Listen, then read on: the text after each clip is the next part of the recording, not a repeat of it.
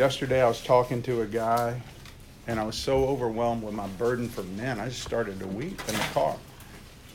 This guy's a chaplain for Promise Keepers, and he's been with them for a long time, and they're redoing something, and he was just talking to me about the men and the state of men in our country, and it burdens me.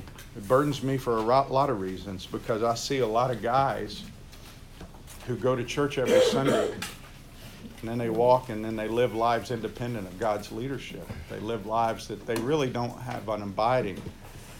And really, this passage today in Matthew 13 is what that deals with. It deals with what I call the untransformed heart. We talked about this in here. This is not new material today, talking about the parable of the soils. We've dealt with it. But again, you got to remember, Matthew is unfolding a story here to people that he's writing to try to help them understand that Jesus is Messiah. In the first 10 chapters, he unfolds that in a lot of different ways that we've covered. But, from the genealogical evidence to the supernatural evidence to the theological evidence, it's all laid out there, chapters 1 through 10, the miracles, all those things. And then in chapter 11 and 12, he shows the responses. But now in chapter 13, it marks a transition. And in this transition, what happens is Jesus starts addressing the crowd, but he's kind of pulled away from the Jewish people in the sense of he's given them all the evidence, he's given them the teaching, and they've rejected it. And we kind of saw the climax of that when they attributed his works to Satan last week. And so Jesus, over somewhere on the Sea of Galilee, gives this teaching. But I want to remind you of what happened last week and the week before. We looked at these two worlds, and we looked at the Pharisees, even though they portrayed themselves as being in the one world of the spiritual, they really lived in the world of the physical. They cared more about the praise of man, according to John, than the praise of God. That's what they lived. That was what motivated them. They were motivated by greed and money. So those are things of the world that tended to move them. They weren't motivated by being led by the Spirit of God, because if that was true, when God himself appeared to them in the form of a man, fulfilling all the prophecies that they all knew, they would have responded, and they didn't. So they really, even though they portrayed they were in one world, they really were driven by the material world, the physical world. And so Jesus in this chapter deals with that. And remember, he said the Ninevites are going to condemn you, and last week, the Queen of Sheba is going to condemn you. These two pagan, people are going to condemn you because they saw value in the wisdom of God, in the preaching of God, but you have not. And that was what he said. And he talks about the spirits leaving and being focused on the external toward the end of it. And then he talks about family at the end of chapter 12. And people, go up to him and say, hey, your family's outside. They want you. And he goes, this is my family, those who do the will of the Father. He talks about being in relationship as being the key. And so today in this passage, it's really the series of where he begins parables. Now, he'd shared a couple of analogies before, but he really is going to get into parables. And the purpose of a parable, the word means to cast alongside, or to tell a story or a comparison that would help bring light to a truth. But there were two reasons for the parables. One, it was to conceal truth from those that reject, but to reveal truth to those who believe. And the reason it is merciful, and I never really understood this growing up, but the reason it was merciful to conceal truth from those that reject is there's greater condemnation in someone's life if you keep bringing them truth and they get more and more truth and they keep rejecting. Do you understand that? So it's actually an act of mercy not to reveal truth to people who are rejecting, who continue to reject, who are always going to reject. And you go, well, how do you know who's always going to reject? We don't, but he does. He's God. For us, we can't look at somebody. We can share Christ with somebody and till we die. And then we're buried And at our memorial service, they may come to Christ. So we don't know. But the parables are there for us to look at, and also for us to glean as believers. What does this truth mean for us? And I think even in the case of this parable today of the soils, it's called the parable of sower by Jesus, but it's really the parable of the different types of soil. And it really describes responses to the gospel, or responses to the Word of God, which is the gospel. As we look at it, it's paralleled in Mark 4, 1 through 20. We talked about that back when we were dealing with, remember when the guys came up and said, Jesus, I want to follow you? And he said, the birds have nests, foxes have holes, but the Son of Man has no place to lay his head. Well, I want to follow you, but I want to go bury my dad first. And he says, let the dead bury the dead. Remember, we covered that back in the fall of last year. And I used Mark 4 to illustrate what Jesus was trying to illustrate. Well, this is Matthew's presentation of this. And remember, he's writing to Jewish people from a Jewish perspective. And so he focused on that. 19 times the word "here" is mentioned. 19 times in chapter 13. And remember, for the Hebrew, the word "hear" doesn't just mean to hear. It means really to listen. It means to hear that produces an action. What he lays out here is there's people who've heard who take the wrong action, or they don't take any action at all. And so really there's two types of hearers in this passage today. There's a worldly hearer and there's a supernatural hearer. There's a worldly hearer and a supernatural hearer. How can you be a supernatural hearer? You can't unless God opens your ears to hear. It's impossible. And again, this is that concept that I did not have growing up. I was always taught, well, Jesus is a life preserver. I'm drowning in a sea of sin and I got to grab him. It's all up to me. If I don't grab him, then I'm going to go to hell. And that's a terrible analogy, because the better analogy is we're dead on the bottom of the ocean floor and he breathes life into us. Like he resuscitates us and we start coughing. Then we reach up and we grab him and hold on to him. That's the better analogy. Because without him, Paul says that you were dead in Ephesians 2. You were dead in your trespasses. A dead person can do absolutely zero, nothing. And Paul says we were dead.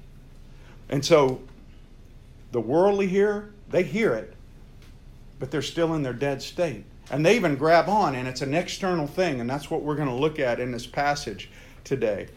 But I want you to notice as we go through two types of hearers. There's the worldly hearer, there's a supernatural hearer. I want you to notice there's really three main parts. There's a sower, who's Jesus, or Jesus in us. And then there's the seed, which is the gospel. It's the word of the kingdom, it says in verse 19. That's the gospel. And very little is really devoted to the seed or the sower. Doesn't say what kind of sower it is. Doesn't say if they're a good sower, bad sower, gifted sower, rich sower, poor sower. No descriptives, just the sower. And the seed is the word of God.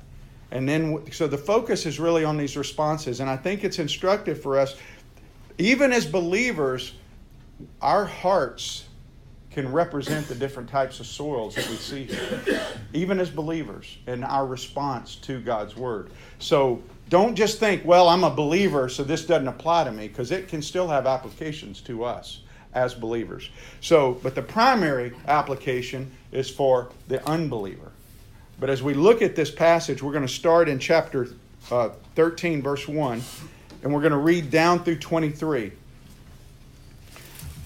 That same day, what same day? Well, the same day he just got through telling everybody that these are my brothers and my sisters. Nineveh and the Queen of Sheba are going to condemn you. That same day is what Matthew says. Jesus went out of the house and he sat beside the lake. That was very typical for a rabbi to sit down, and then people would gather around. And great crowds gathered about him. So you're going, wow, this is a revival. There's great crowds coming around Jesus.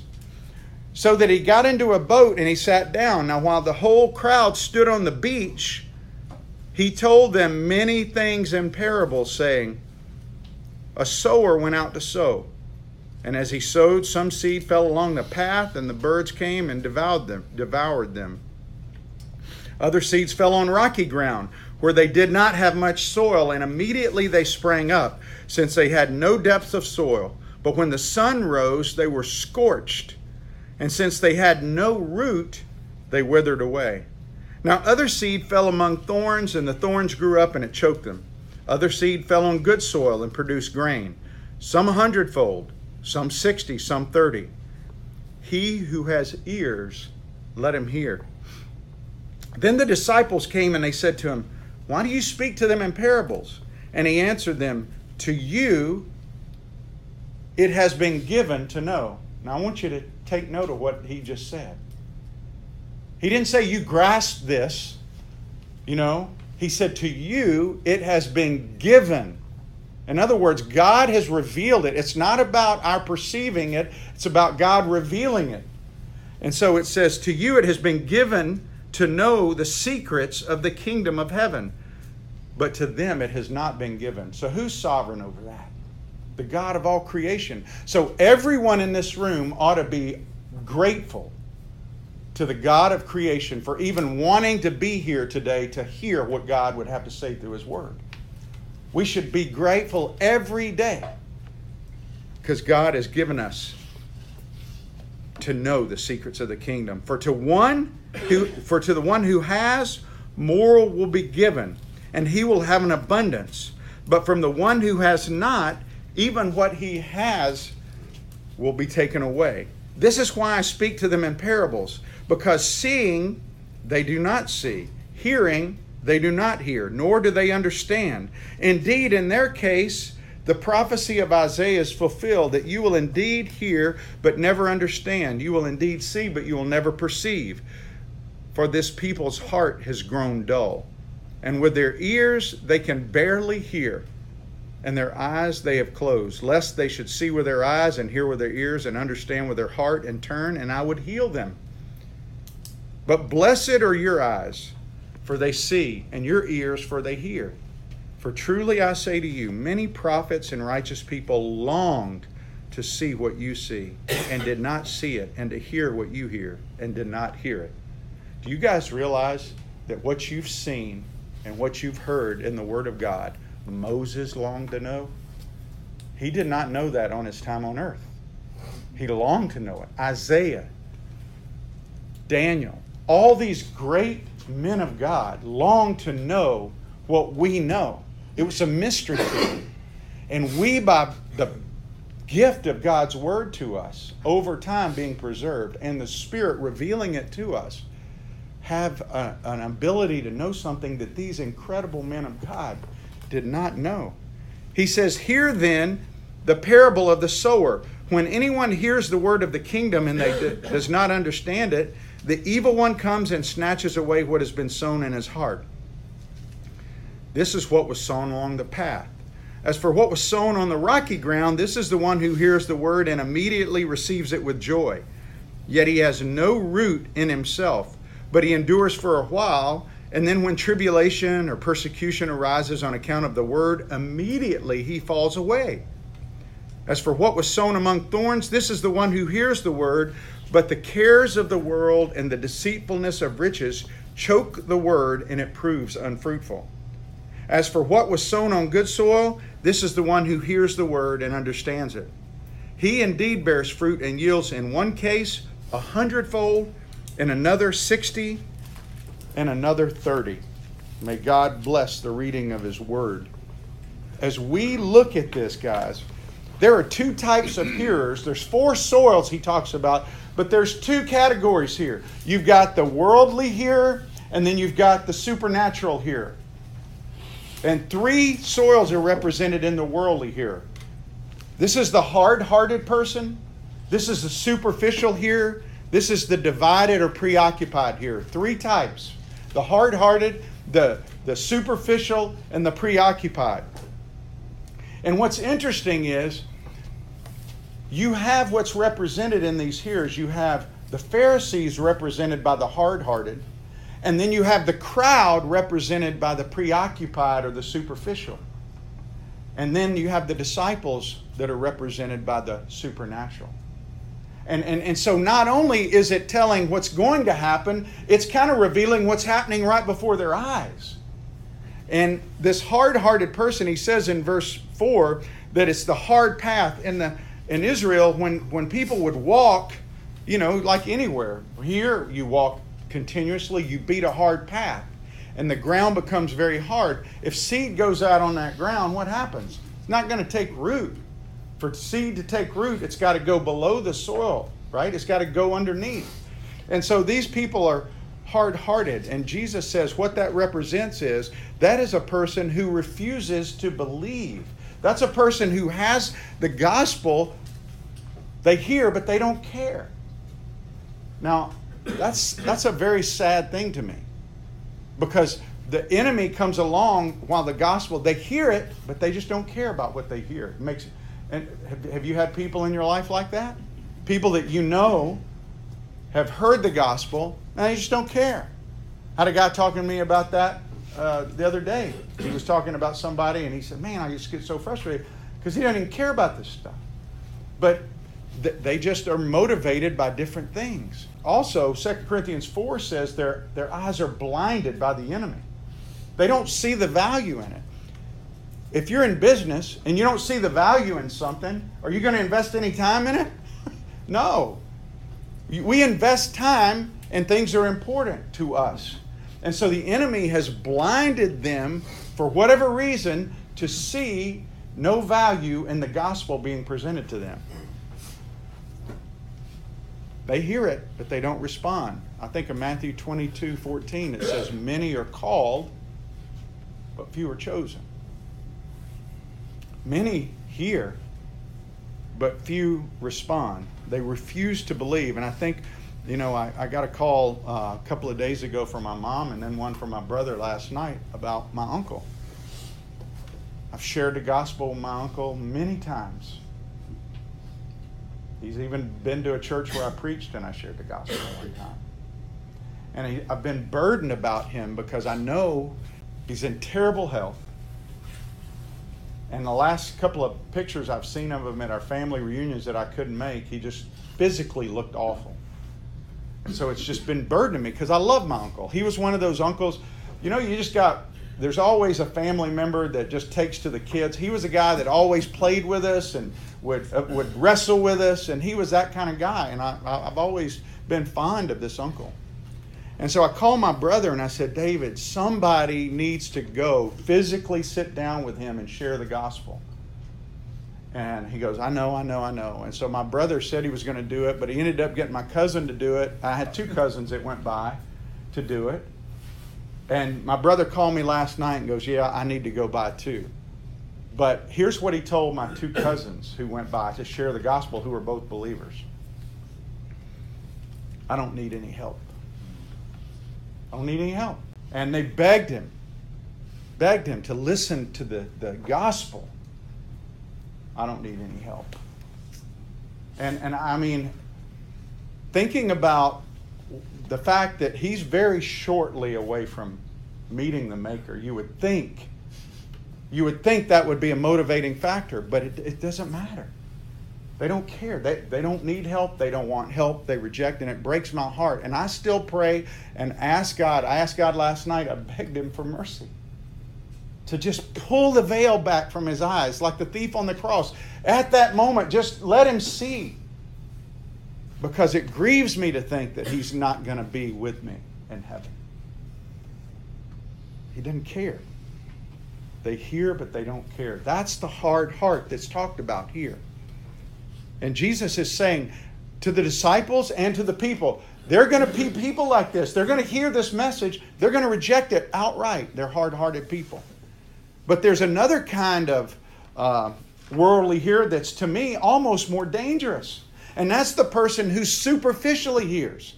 And he says, these are the people, the seed goes in and boom, it blossoms. These are the people that get so fired up, they want to tell everybody about Jesus right after they hear about him. And God uses them to share the gospel with people, even though they themselves aren't even true believers. These are not people that lose their salvation, because you cannot be unadopted once you're his. That's ridiculous. Paul says nothing can separate us from the love of Christ once we're there. Nothing. These are people that have some kind of superficial response to the gospel that has no supernatural element to it. In other words, the Spirit doesn't come in and give them new birth like he talked to Nicodemus about in John chapter 3. This is a person who simply goes, wow, Jesus is awesome. I want some of that. That's what happens. But there's no drinking of the water, like Jesus said. John 7:37, all who are thirsty, come to me. But this person, according to the same passage, the same story over in Luke 8:6 says there's no moisture there.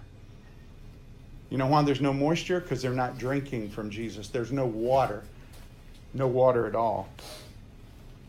And when they are confronted with persecution, tribulation because of the word, it says.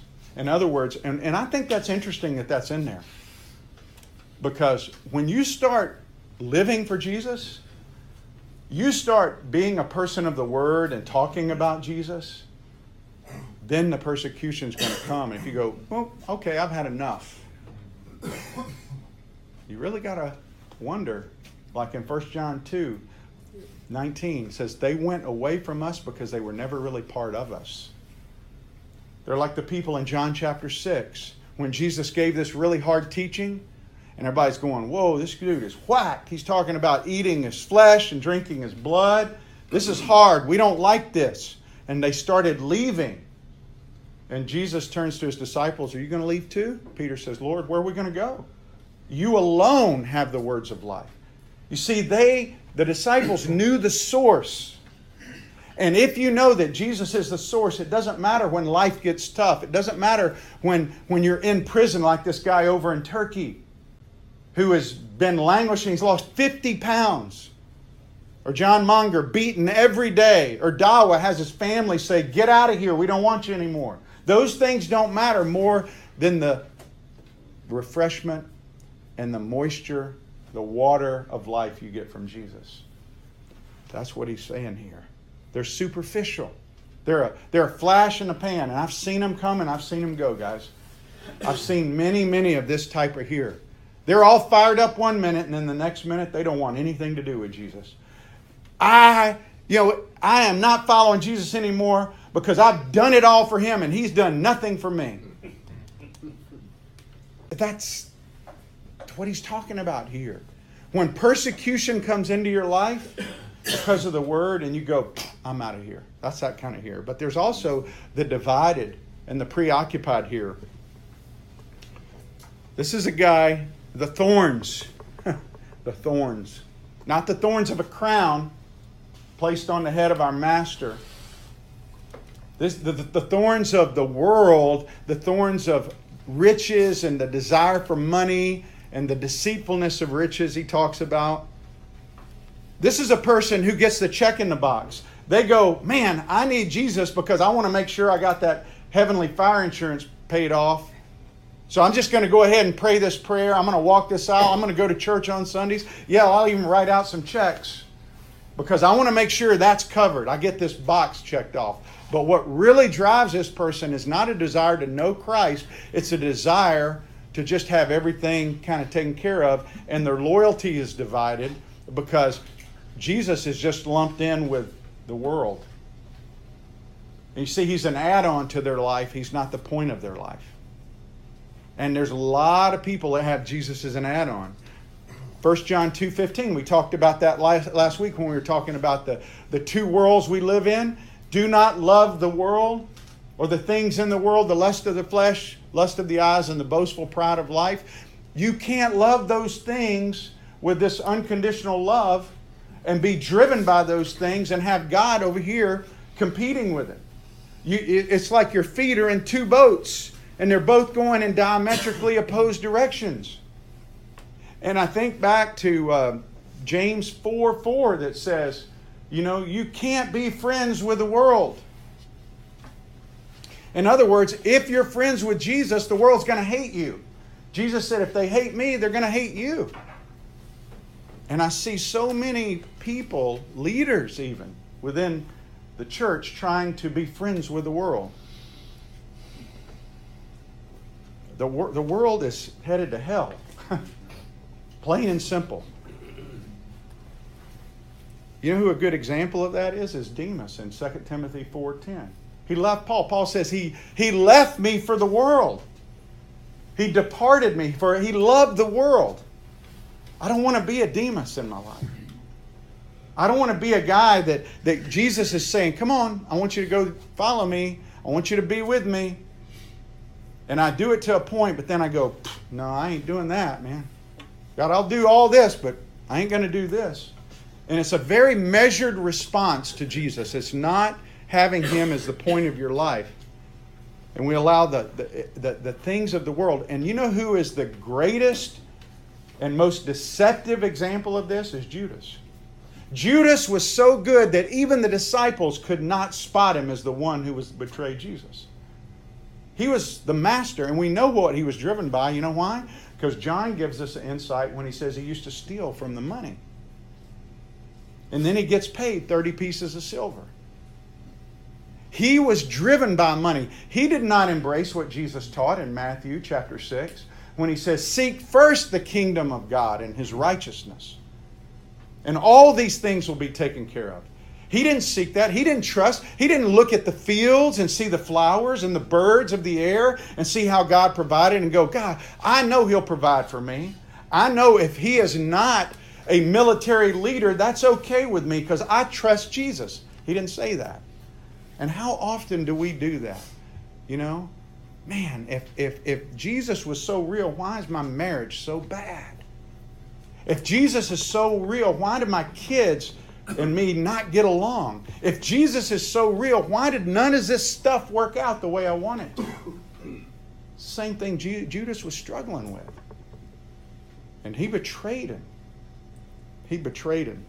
He was worried more about money in this world than he was worried about the kingdom. And I'm telling you guys, we live in a culture that puts such a pressure on us in this particular area. Why? Because let's just be honest. Does our world in America revolve around money? Absolutely. I mean, if you had no money, it would be almost impossible to live in this country. Almost. Let's say tomorrow your bank accounts were wiped out, you had zero cash, and you didn't know where a dollar was going to come from. Would you still be loyal to Jesus and still trust Him? That's a pretty haunting question to kind of contemplate. Because I watch Dawa and John Monger, and I see these guys. They go over, they don't ever talk about money to me. I've known them for 12 years. And they don't, when I go over there and they talk about a project, I ask you guys to support what they do. They don't. They don't ever talk about that stuff with me. I mean, and they're two of the few guys that I've interacted with internationally. I've gone to other countries. Every time I go, man, they give me the missionary handshake. Hey, how you doing? Can I have some money? You're from America. You got money. I need money. That's what they do. But not these two men. They've been different. And God's really used them to help me see that there's a difference between people who follow God and people who are driven by the cares of the world. This divided, preoccupied here it's choked out by the thorns. We don't want to be those men. If we're going to be warriors for truth in this culture for Jesus, then we have to show the world, and the only way we can do that is by the power of the Holy Spirit living in us, and we make decisions that show people, you know what? Money does not rule my life. It doesn't. Jesus rules my life. That's what he's trying to get across here. And then there's the last here, the supernatural here. And this was, for the people listening to this, you got to remember, as Jesus is teaching this, it's to the crowd. He really isn't even just addressing his disciples. He's really addressing the crowd with this, and he explains it to his disciples. But when he says to that crowd, 100-fold, 60-fold, and 30-fold, that is an unheard of return on a seed. Most of the time, 7 times would be a huge return. So here's the haunting question for us guys. In our life, how many people have we been able to share the gospel with and see come to Christ in our lifetime? Now, He's the one who brings about the fruit, but the opportunities are all around us. This is why it's so important and why the enemy does everything to keep us from sharing, because we believe that the results are up to us, and they're not. Right. It's never up to us. But the responsibility to throw the seed out, that's our responsibility. And the disciples, when Jesus says, not 7, not even 30, not 60, but 100, that had to have shocked the people that were listening. See, we have a hard time grasping that. The best way we might describe it is buying a penny stock and having it go up to $100 a share, and you bought 1,000 shares. You'd be like, wow, really? That's incredible. He says 160 and 30 for the good soil. The good soil. You know what this kind of listener is? This is an abiding listener. It's relationship. It's not an add-on to your life. It is the central part of your life to be in relationship and abiding with Jesus Christ. Matthew 7:16 talks about fruit, the 2 trees and the fruit. We just saw in Matthew 12 about Jesus talks about the fruit. Guys, if you really want a picture of where you're at spiritually, look around and see what kind of fruit is in your life. And listen, it's not this where it just goes whoosh. It is like this. Sometimes I see fruit, sometimes I don't see fruit. But sometimes I become I get in a rut. And I get in a rut because my eyes aren't on Jesus and I'm not abiding with Jesus. Instead, I'm allowing things of the world to distract me for whatever reason. And I get in this rut and I'm like sheep that are, a sheep. Over in the Middle East, there's this shepherd that was telling this story about a sheep. And literally 1,500 sheep got in a rut. And they followed the sheep, the one in front of them, off a cliff. 1,500 because they got in a rut. And the shepherd wasn't there. They weren't following the shepherd. They were following this sheep. And they just went boom, boom, just going off the cliff. And that happens a lot. That happens a lot.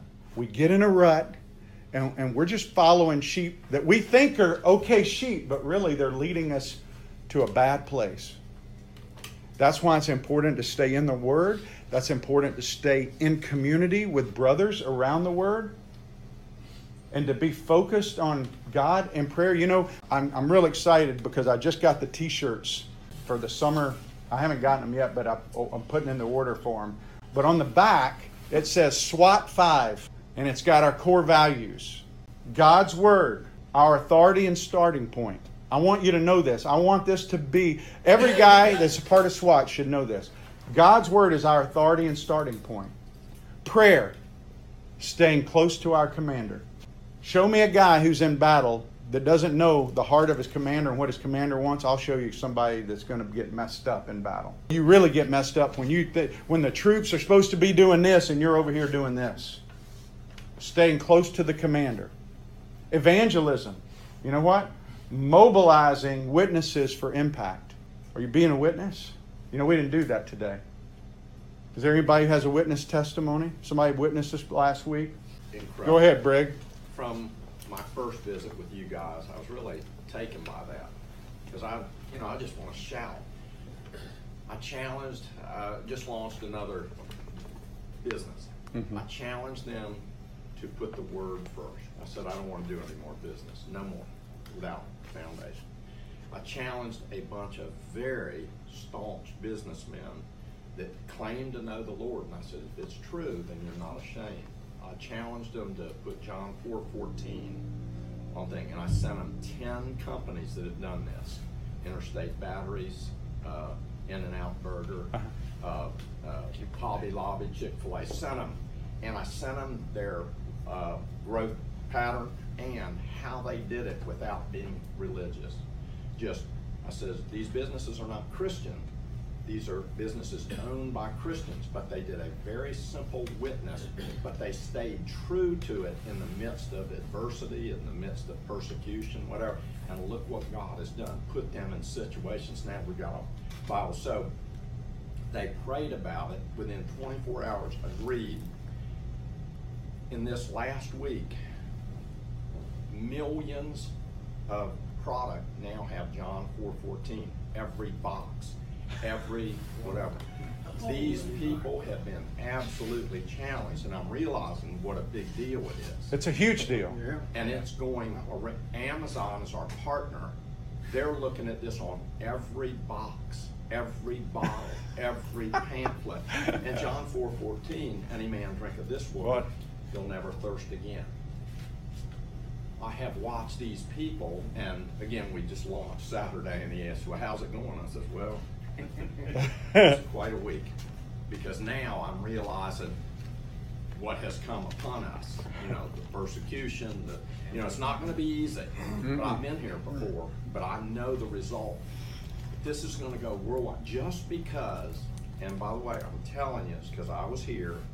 I heard you guys do the witness, the 1-minute witness. I went back, and that encouraged me. And now there are tens of thousands. I went into the manufacturing facility, 650,000 square foot. Thousands of employees watching John 4:14. Every one of them asking, and now we're all discussing. Every phone call, every meeting starts with prayer, ends with prayer, and these guys are all of a sudden alert. So, thank you. No, that's a God thing. And so here's what's cool about that. I don't know if you saw it. National news, creepy Chick-fil-A mission statement to glorify God. The people in New York are having a heyday, man. They're having a heyday because they say it's a creepy mission statement. And they, to glorify God, was printed in a bunch of different newspapers, carried on a bunch of different news channels. A lot of people were talking about this Manhattan Chick-fil-A. Now, Truett Cathy is a guy who, his idea was to make a good chicken sandwich. Why is it that people can't go eat a chicken sandwich and enjoy a chicken sandwich? It's because, again, that it causes people to bristle to know that their mission is to glorify God. Yeah. There's this abiding part of being a supernatural listener, guys, that when you hear stuff from God, you respond to it. Listen to what John 15 says, and don't miss the abiding part. John 15:5. I am the vine, you are the branches. Whoever abides in me and I in him, he it is that bears much fruit. The responsibility of the branch is to abide in the vine. He produces the fruit. We don't. It's just our responsibility to stay attached to the tree. And as we do that, he will produce the fruit. He says, for apart from me, you can do nothing. If anyone does not abide in me, he is thrown away like a branch and withers. The branches are gathered, thrown into the fire and burned. If you abide in me, and here it is, my words abide in you, ask whatever you wish, and it will be done for you.